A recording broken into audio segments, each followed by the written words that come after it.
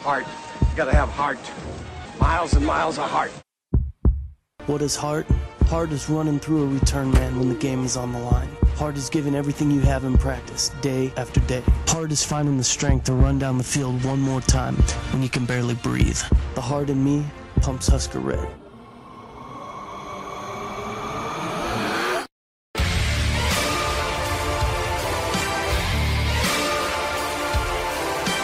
Hello and welcome to a brand new episode of the Five Heart Podcast, brought to you by CornNation.com, part of the SB Nation Podcast Network.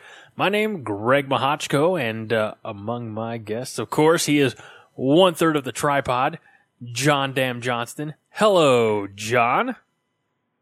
Hi, Greg. How are you? How you doing? I'm just got my Ricola cough drops. I got my herbal tea. I have my essential oils diffuser going. I like how you... If I could strangle a goat and get over this cold, you'd be hearing the goat be strangled right now. You've been fighting this for a couple of weeks. We wish you well in the continuing battles ahead. It's probably that coronavirus thing. It better not be. Joining us once again this week, Paul Dalen, CornNation's own data analyst, specialist, expert, and he's got some goodies for us. Maybe. I think some expectation management might have been in order before we started recording, but it's a little bit too late right now. I really struggle with... I guess we'll just roll with it, right? Just go with Greg's excitement, will you? Yeah! Hey, he's lifting the boat right now. Quick question for both of you guys. Not sure there's a wrong answer to this question. I'm just going to throw it out there. How long can a beer be sitting out before you're like, no, I'm not going to drink that? I mean, it's been opened. It's not like it's, in an enclosed, it's an open container, as they would say in a moving vehicle type of situation. Not that this is about an hour. It's going to be lukewarm. So, backstory on this one. Got home from work. Are you out of beer and you just need to know if you can finish last night's? Is that what you want to know? No. Do you want my blessing to do that? You go right ahead. No, so backstory. My wife is finishing up her time as a shift nurse, night shift nurse at one of our area hospitals before she starts her new career as a nurse practitioner with, like a regular Monday through Friday schedule with no weekends and no holidays and no on-call and all that other stuff. So she has worked 4 of the last 5 nights, including last night and the night before. So I guess it would be Tuesday. I don't even know what day it is. Today's Thursday. So Tuesday, Wednesday nights. So she was exhausted. And when I called her on my way home from work saying, hey, I'm on my way home, and she's like, oh, that's great. I can't keep my eyes open. I said, okay, I'll bring home dinner too. So I stopped and got some barbecue, Hicks Barbecue, South Illinois Street. If you're ever in Belleville, Illinois, it's fantastic. And, so we sat down, the 3 of us, my wife, my son, and I, obviously, and had dinner. And I got from the fridge a Sierra Nevada Pale Ale. And I drank a little bit of it, and then, as my son tends to do, he climbed in my lap and was, messing with me and looking at my phone and such. So I put the beer aside, and then it was his bath time, and then I hopped in the shower, and then I was like, oh, crap, I still have beer to drink. So it's been sitting out about 2 hours, and I'm going for it. All that to the only reason I asked the question is because I just wanted to say that I'm going to drink this beer. Damn it! You're a grown-up, Greg. You may drink the beer anytime you want. Thank you for recognizing that, Paul. Are you all familiar with Sierra Nevada? Yeah. Yeah. All right. I'm not a pale ale guy. First of all, you should try the pale ale. It's pretty good. No. Okay. I'm already a bitter person. I don't need to add more bitterness to myself. Well, it's not an IPA. It's just a pale ale. Yeah, that's close enough. Huh. Yeah, same thing. What about an American pale ale? Have you heard of that? Yeah, Yeah, it's no different. It's bitter. I mean, It's filled with hops. Slightly So different. no, I'm not a hop guy. Yeah. Are you more of a roll guy? You're like, I'm not gonna play hopscotch, but I'll play roll scotch. Oh my God. Or do you just drink scotch and call it a day? I'm really regretting this. You just fucking you just killed half of our listeners. No, we're not gonna be. Yeah, probably. They're You probably spent dead 5 now. minutes. You spent 5 minutes talking about prepping up to drink a stale beer. It's So- perfectly fine, really. It's quite tasty. Or I'm just not picky because it's kind of weak it's been. Get off my shit, You know Paul. what? I would leave a half a beer like that just so I could get up in the morning and drink the rest of it. Ooh. I remember, I'm sure you guys have heard of this little movie from the 80s called Revenge of the Nerds. Oh, maybe. Yeah. I feel like it would have been right up your guys' alley. Anyway, I remember there's one scene in the movie where I guess they've been up all night, and so in their Cheerio, they're pouring beer into their Cheerios instead of milk. And I always thought, what a waste of Cheerios. What a waste of beer. Nothing about that makes sense. No, they could have just mixed it with V8 and had a red beer and started their day right, like Nebraskans. Damn right. So let's get to it, shall we?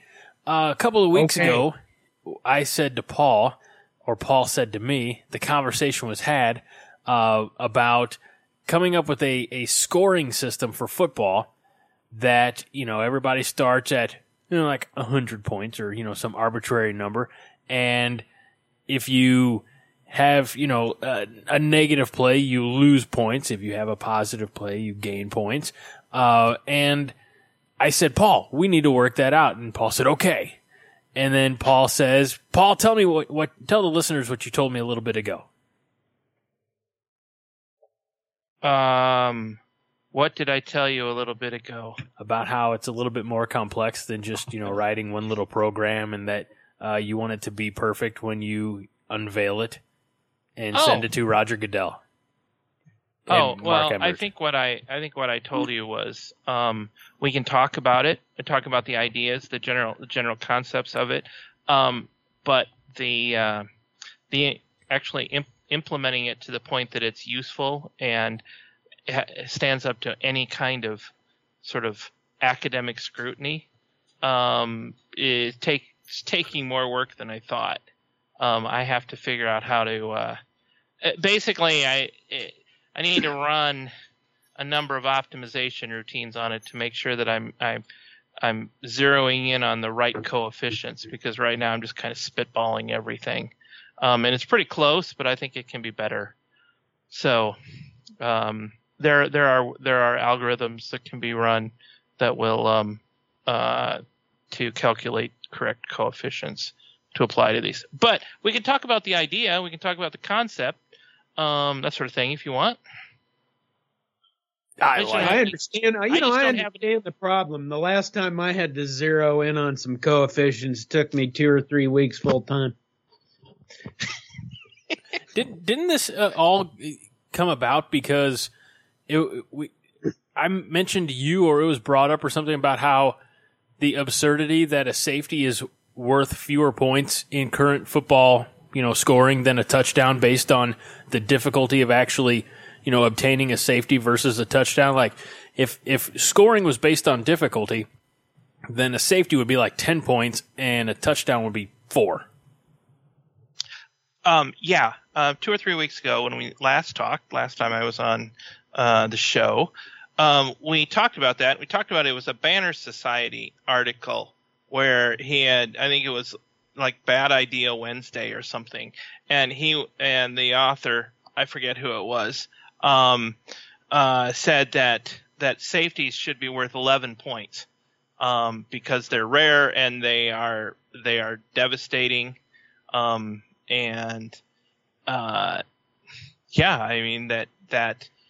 Just based on the rarity of the event, it should be worth more. Now, I didn't agree with going that far, but it got me thinking that, one, there's some merit to that idea, that why is a safety worth 2 points Whereas, another idea that I'd been kicking around, which we're going to get to real shortly here, I'm assuming, that kind of extending this idea of when coaches grade players or grade the offensive line play for each play during the game, they have a set of criteria, and they add and subtract points, and whoever scores the best in games and in practice eventually can earn a spot in the starting lineup, that sort of thing. I wanted to take that idea of looking at individual criteria and events and outcomes for each play, all the things that can happen, and assign a cost or a revenue to it. This is essentially a financial model, if you will, of looking at a football game. And then each team gets. I only score the offense because essentially when the offense does something bad or the defense does something good, it results in negative points for the offense. So I don't need to score the defense because I'm essentially assigning negative points to the offense, which is effectively the same thing as positive points to the defense. And then you just sum up the total of points that you've earned and lost. You calculate your profit for the game, and whoever has the most profit in this cost revenue model would be the winner of the game. So that's the basic idea. Earn more than your opponent, lose less than your opponent, and in this notional idea of how to score a football game, you win. The actual points you score don't really, getting a touchdown is worth 7 points, but there are other ways to earn points as well.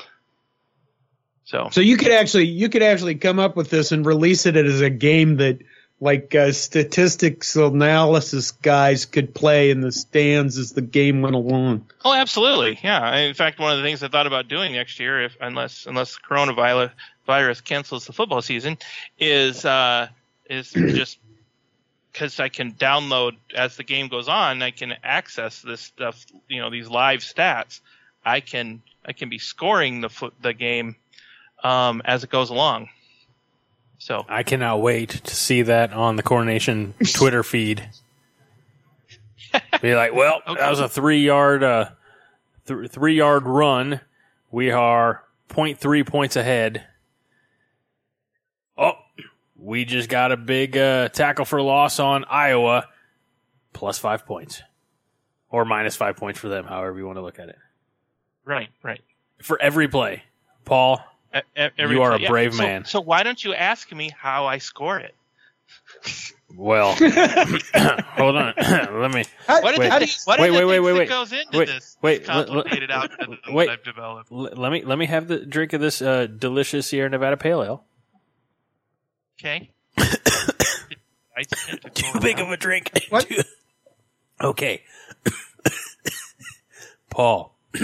What the hell, dude? Paul. Yes, I'm listening. Go ahead. How do you score? Well, it's funny you ask, Greg. Why don't we talk about that? Every decision that a coach has to make, and then once you've made a decision and the play starts, it goes from decisions to outcomes of the play.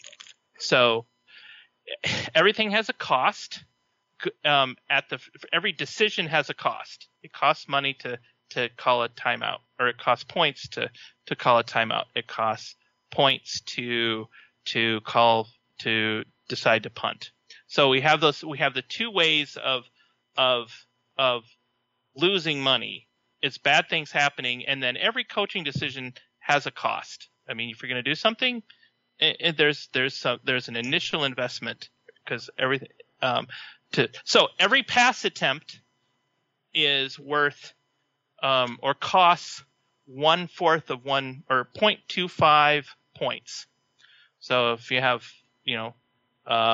10 pass attempts in a game, the total for the game that cost of deciding to do that is negative 2.5 points.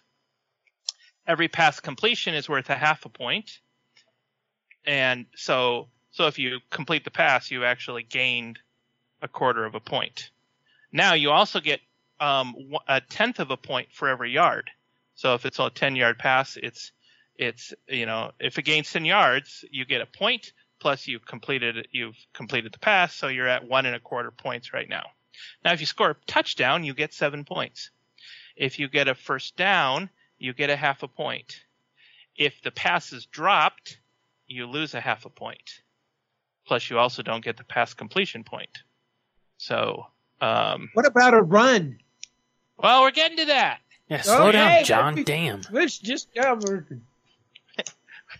we're a pass team now. God damn it, run the ball, guys. Getting a little anxious here. Pretty much the same idea. A rush attempt costs a fourth of a point. You get 0.3 of a point instead of 1/10 of a point for every yard, though, because we tend to gain yards more quickly with passing than than rushing. And oddly enough, looking at thousands of games, comparing the points of rush yards versus pass yards, it's very, very close. So I found that's probably pretty close to the right coefficient there. A rush first down is a half a point. A rush touchdown is 7 points. Now here's where it gets good.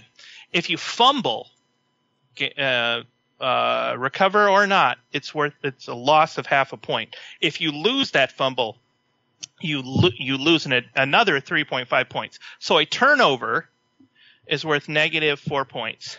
A pass interception is worth negative 4 points.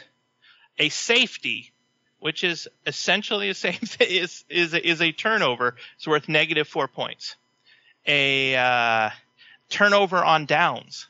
If you don't get a first down on a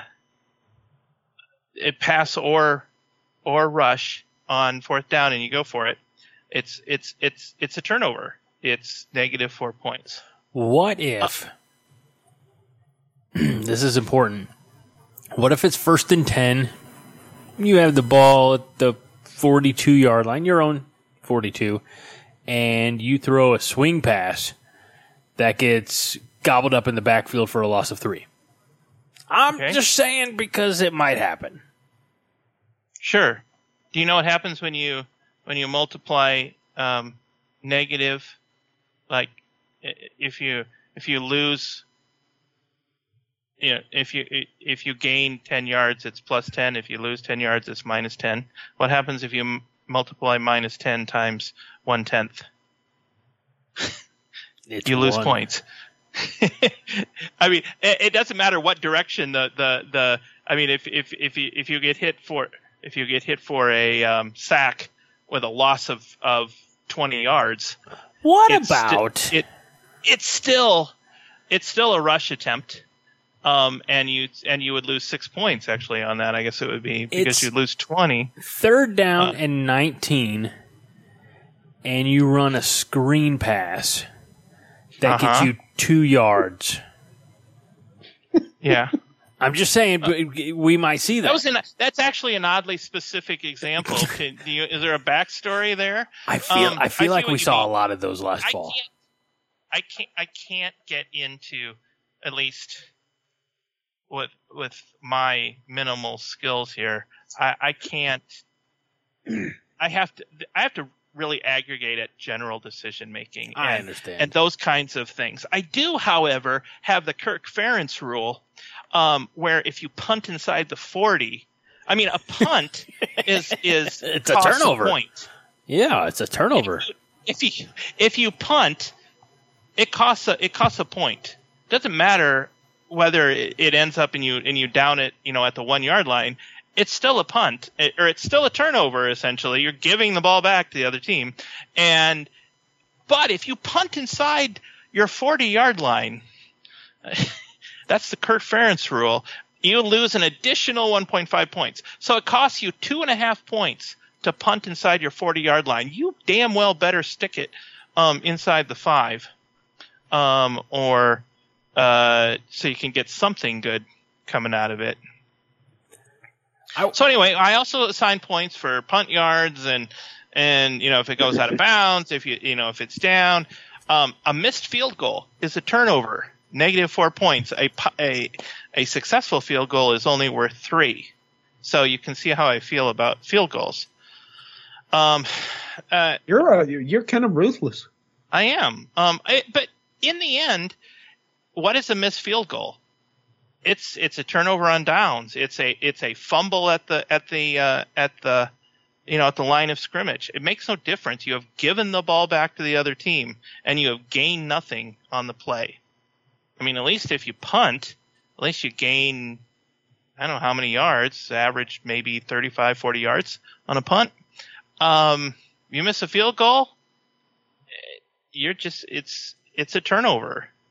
So anyway, so that's the general idea there. And what I found, just doing some initial analysis on these spitball numbers that I've assigned to them, is that the winner of the game matches about 70% of the time. And obviously, games that have a wide margin of victory, say 21 points or more, are tend to match very closely. Like 90% of my win predictions, or the games scored by my method, match the actual real. On games that are decided by 7 points or less, it's really kind of a wash. It's about 50%. And I think that's just because there's a lot of randomness, and I mean, you can play really, really well. We've all seen that. But a few things, keep you from putting the ball in the end zone. Something weird happens.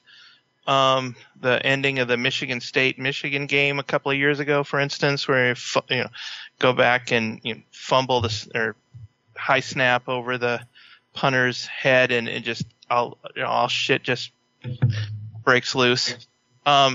Sometimes bad luck happens, and I think it happens a lot in college football. So you have to account for that somehow. Anyway, so that's. And what about? Go ahead. What about penalties? Oh, are you giving a negative points just for the yardage lost, or is there also a point reduction just for getting a personal foul penalty? In the data set that I have access to, it doesn't actually say. I suppose I could sort of distill this information out somehow, but it says the result of the play is a penalty. It doesn't say on which team, but then it has it shows you can look at where the ball started and where it finished the play. So that gives you obviously who the penalty was on. So all I had to do on this page, I just assign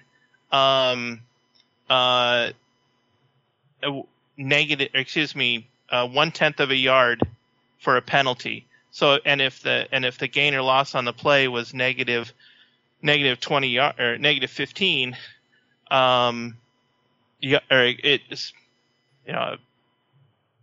excuse me, if you're in the offense and the defense has a 15-yard personal foul, you're going to gain 15 yards, and that's going to show up in the statistics.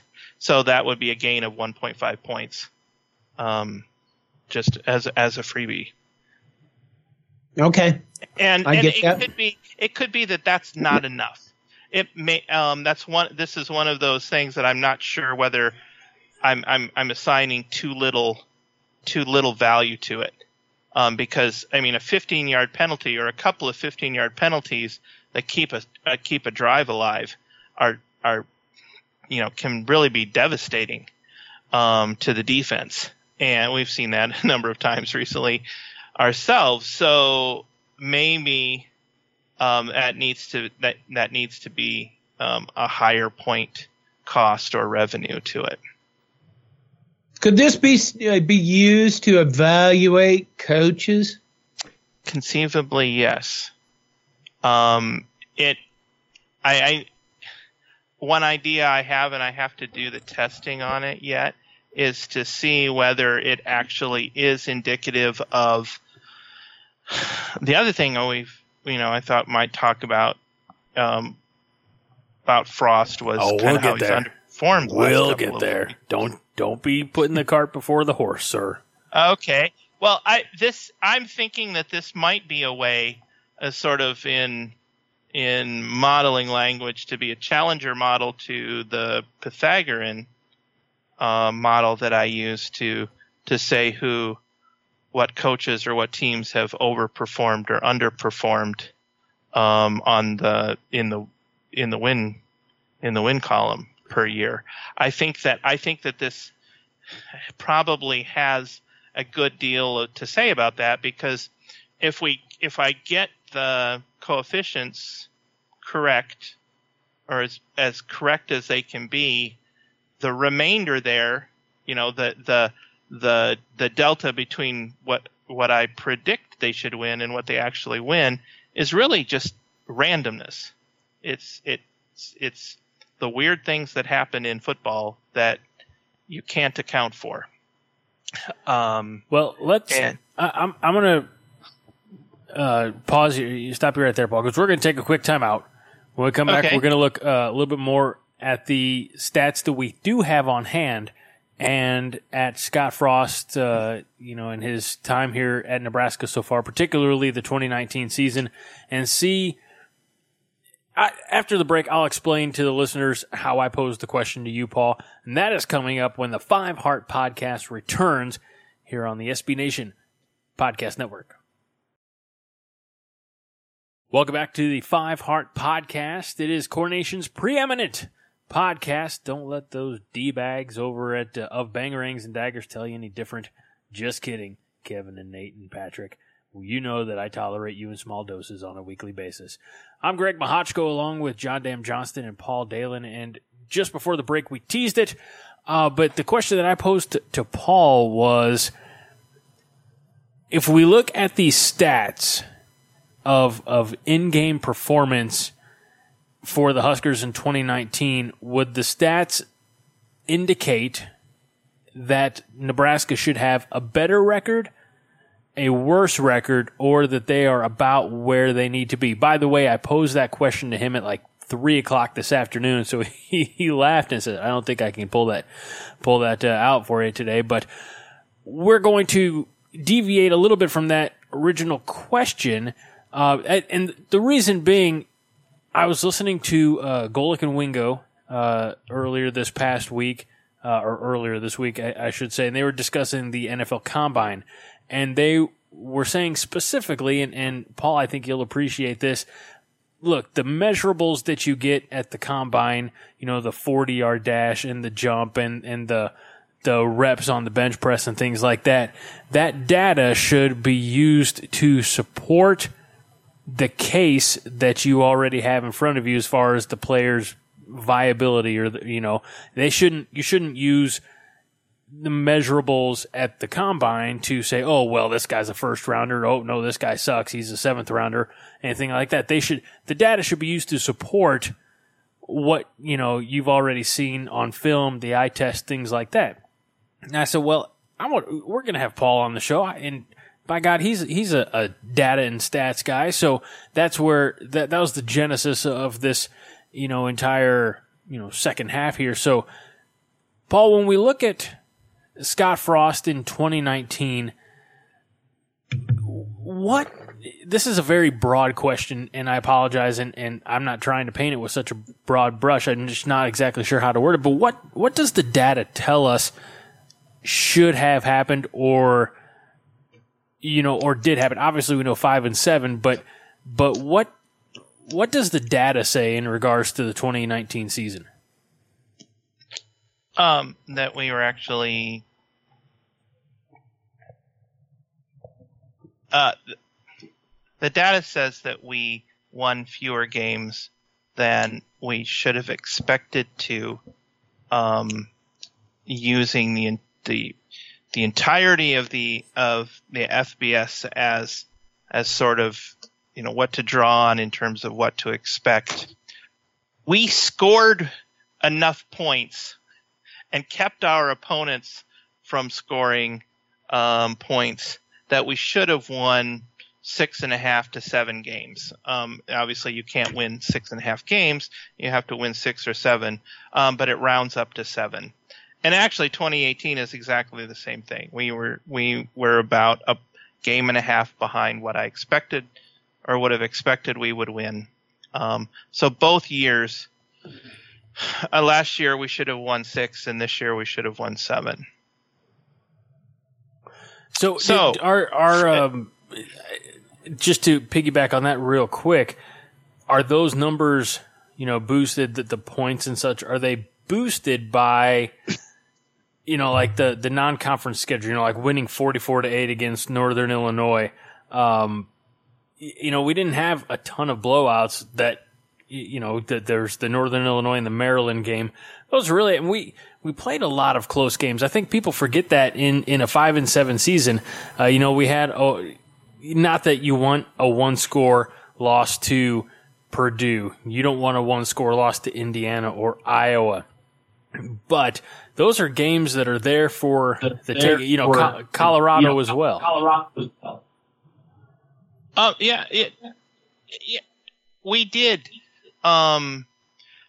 Statistically, and by statistically I mean if you look at all of the games in college football that teams, are, I can't even talk tonight, that are decided by, say, 3 points or less, or 2 points or less. They're decided by a field goal. Typically, teams win over the course of multiple seasons, and that's the law of large numbers is what enables this to work. They win 50% of those. Everybody does. And if if you consistently win more than that, if in 3-point games or such, you actually are winning 65 or 70% of them, there's either something really amazing happening, and Kansas State, for instance, under Snyder, routinely won more close games than it lost. And I think that's it. When you look at over time that keeps happening, you say maybe there's something to the coaching there. If you're just looking at it for a season and say you have four 3-point games or 4-point games in a season, and over the last couple of seasons we've had about that many each year that have been that close, you would expect to win 2 out of 4, but in reality we've ended up winning 1 out of 4 or 0 out of 4, and I can just say that's I feel confident in saying that we just kind of got snake bit a number of times. I mean, Colorado comes to mind and Iowa comes to mind 2 times. That's 3 losses that honestly I feel like should have been 2 wins and 1 loss, and that would have taken us right to where we would expect to be based on the number of points we score and the number of points our opponents have scored. So the difference between what you actually win and what your scoring says that you should have expected to win, I think is an indication of how lucky or unlucky you got. It's worth noting that Nebraska's performance against expectation, being almost 1.5 points behind, or negative 1.5 wins per season, the last 2 years are the 2 worst of the entire time we were in the Big Ten. I mean, if you rank the overperformance to underperformance, ranked at 1 to 14. In 2011 we were number 2, number 12 in 12 we were number 2, 2013 we were number 3, in 2014 we were number 8, and then we had a crappy year in 2015, really underperformed, and it ended up being number 13. But then in 2016 again, we won quite a bit more than we should have. 2017 we were right in the middle, and then 2018 we were number 13 out of 14, and then last year we were the worst performing against expectations in the entire Big Ten.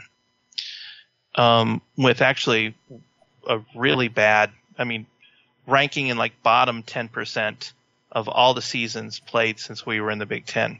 So we really did underperform in a conference that typically doesn't underperform or overperform that much.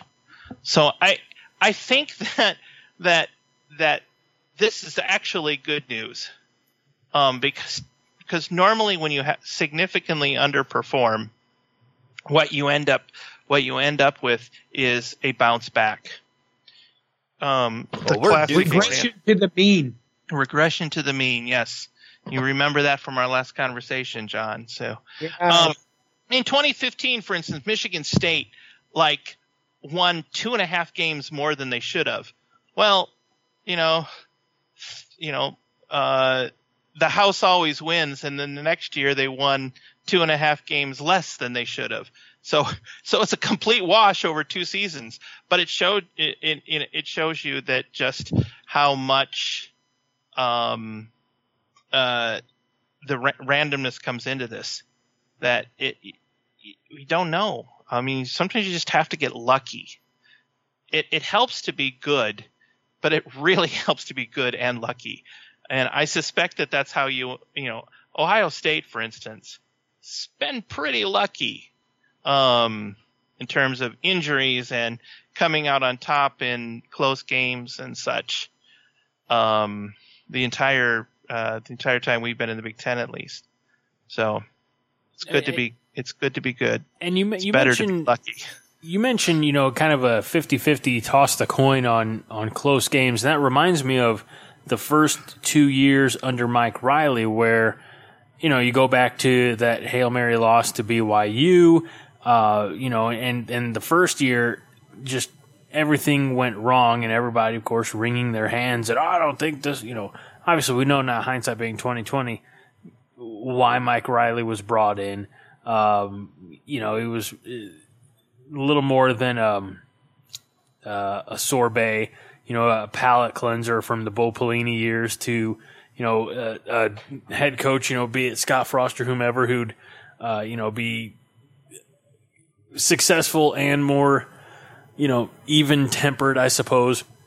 But then you look at the second year under Riley, where a lot of those close games went Nebraska's way, and then we finished 9-4, I think, or 9 wins overall, maybe 8-4 in the regular season, in the postseason, the bowl win. I can't remember specifics now, but you know what I mean. Everything balanced out until the wheels fell off in his third year, and so led to why we are where we are. Anything else really stats and data-wise before we move on? Yeah, Minnesota won a game and a half more than they should have this year. Well, that's they can thank us for that. Well, yeah, probably. But sometimes it's good to be good. It's even better to be lucky. Minnesota got lucky in a lot of ways this year. Minnesota as a state, I think we can all agree on this. Minnesota as a state got lucky when the Johnston family moved north. Okay. Well, yeah. Of course. Right. There, everyone else's loss was Minnesota's gain. It's something else. Something else just is worth noting. Since we joined the Big Ten, Iowa has has won more games than it should have exactly 1 year, and that was the year that they went 12-2, and 12-0 in the through the regular season. Every other year they have won less or won fewer games than their points would say they should have. So See, I don't know if I like that stat because it makes it sound like they're what's the word? I mean, not a lot. They're negative 0.4, and then in 2012 they were almost 2 under. So they really underperformed in 2012. But then in 2013 they were minus 0.3 games, so it's basically a wash. 2014 minus 0.5, so that's really just a coin flip kind of thing. 16, they were dead on, minus 0.1. They're never way far away from what you would expect, but there's always just a truly Kirk Ferentz has a reputation that he just has to underperform just a little bit. Not enough underperforming to actually find himself get fired or get his, ridiculous bonuses docked. But he does have a rep to uphold, and he's pretty good at that. He's pretty good at underperforming versus expectations. Well, I hope all of our Iowa fans are listening to that and saying, "Hey, don't say that about our coach. He's the greatest coach we've ever had, damn it." I don't think we have any Iowa listeners. And I don't think anybody listens to the Five Heart podcast like to hate listen. You listen to some podcast just to like people used to listen to Howard Stern back in the day just to, complain about what they're saying now. I don't think we have any of those listeners, and I'm all right with that. Let's move on because it's getting late and there are a few other topics to discuss. One, the day that we record this, at least I think that both news came out of both players, but Kicker U lost a couple of kickers, including Barrett Kickering today. And I got to say, I didn't really see that happening, or didn't see it coming. You're going to have to dial me in. What happened to Pickering today? I believe he's left. It's announced that he's left the program. So our most successful kicker is no longer with the team. And if that weren't enough, Matt Waldock, the walk-on UNL soccer, yes, he also has left the team. So shit. I think people saw it happening. I mean, we obviously went out and got a number of kickers. Yeah, but yes, kicking is probably the most underappreciated part of the game, and I think it's our inability to kick this year, or last year for that matter, had a lot to do with why we underperformed. I don't disagree with that. Classic examples going to that Colorado game and not having a kicker, in clutch situation, and so we had to trot the offense back out there, and that did not go successfully. In 1995. Who was the highest scoring player on the team? Place kicker? 1995. That was who was it? Henry? Henry wasn't 95. Good God. No, he was. He was in the 2008, I think. No, it was Chris Brown. Was the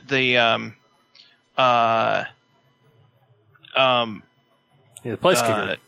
And Erstedt. Right. Or in 94 and 95 it was Erstedt. In 97 I think it was Chris Brown. But throughout the 80s and 90s, the highest scoring player on the team was always the kicker.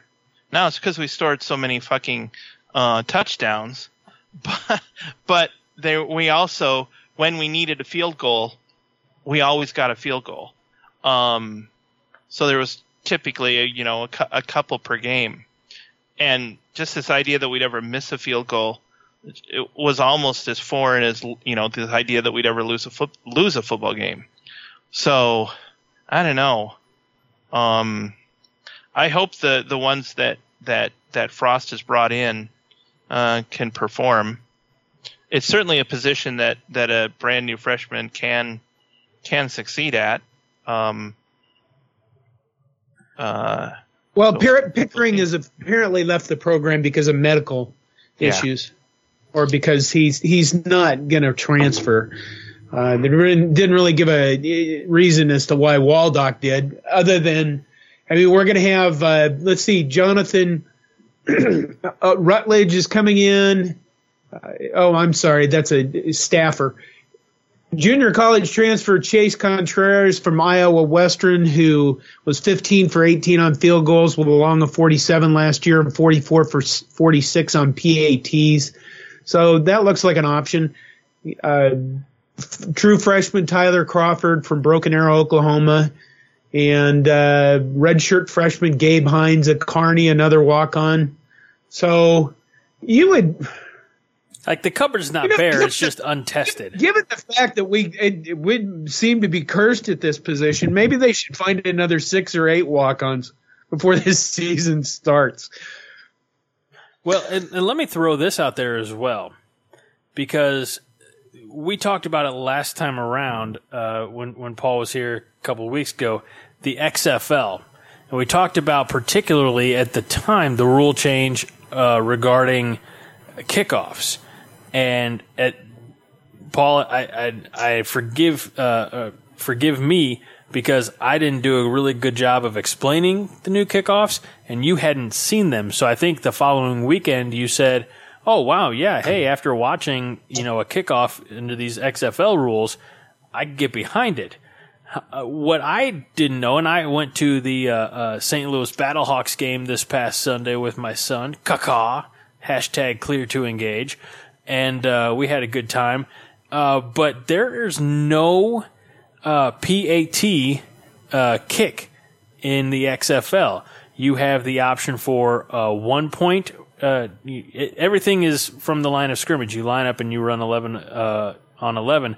And you have 1 point from the 2-point attempt from the 5, or 3 points from the 10-yard line. And, I mean, now, there were still a couple of field goals in the game that St. Louis destroyed New York. It was fun.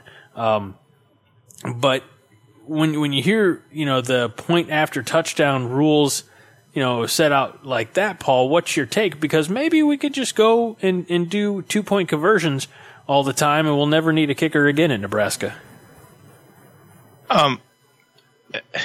I think the 1 point conversion is a waste of time. We should just make touchdowns worth 7 points, and if you want to go for a 1 point conversion, and it fails, you lose a point. And if you go for the what we would call it a double extra point, or the 2 point conversion. And if it fails, you lose a point, and if it's successful, you get a point.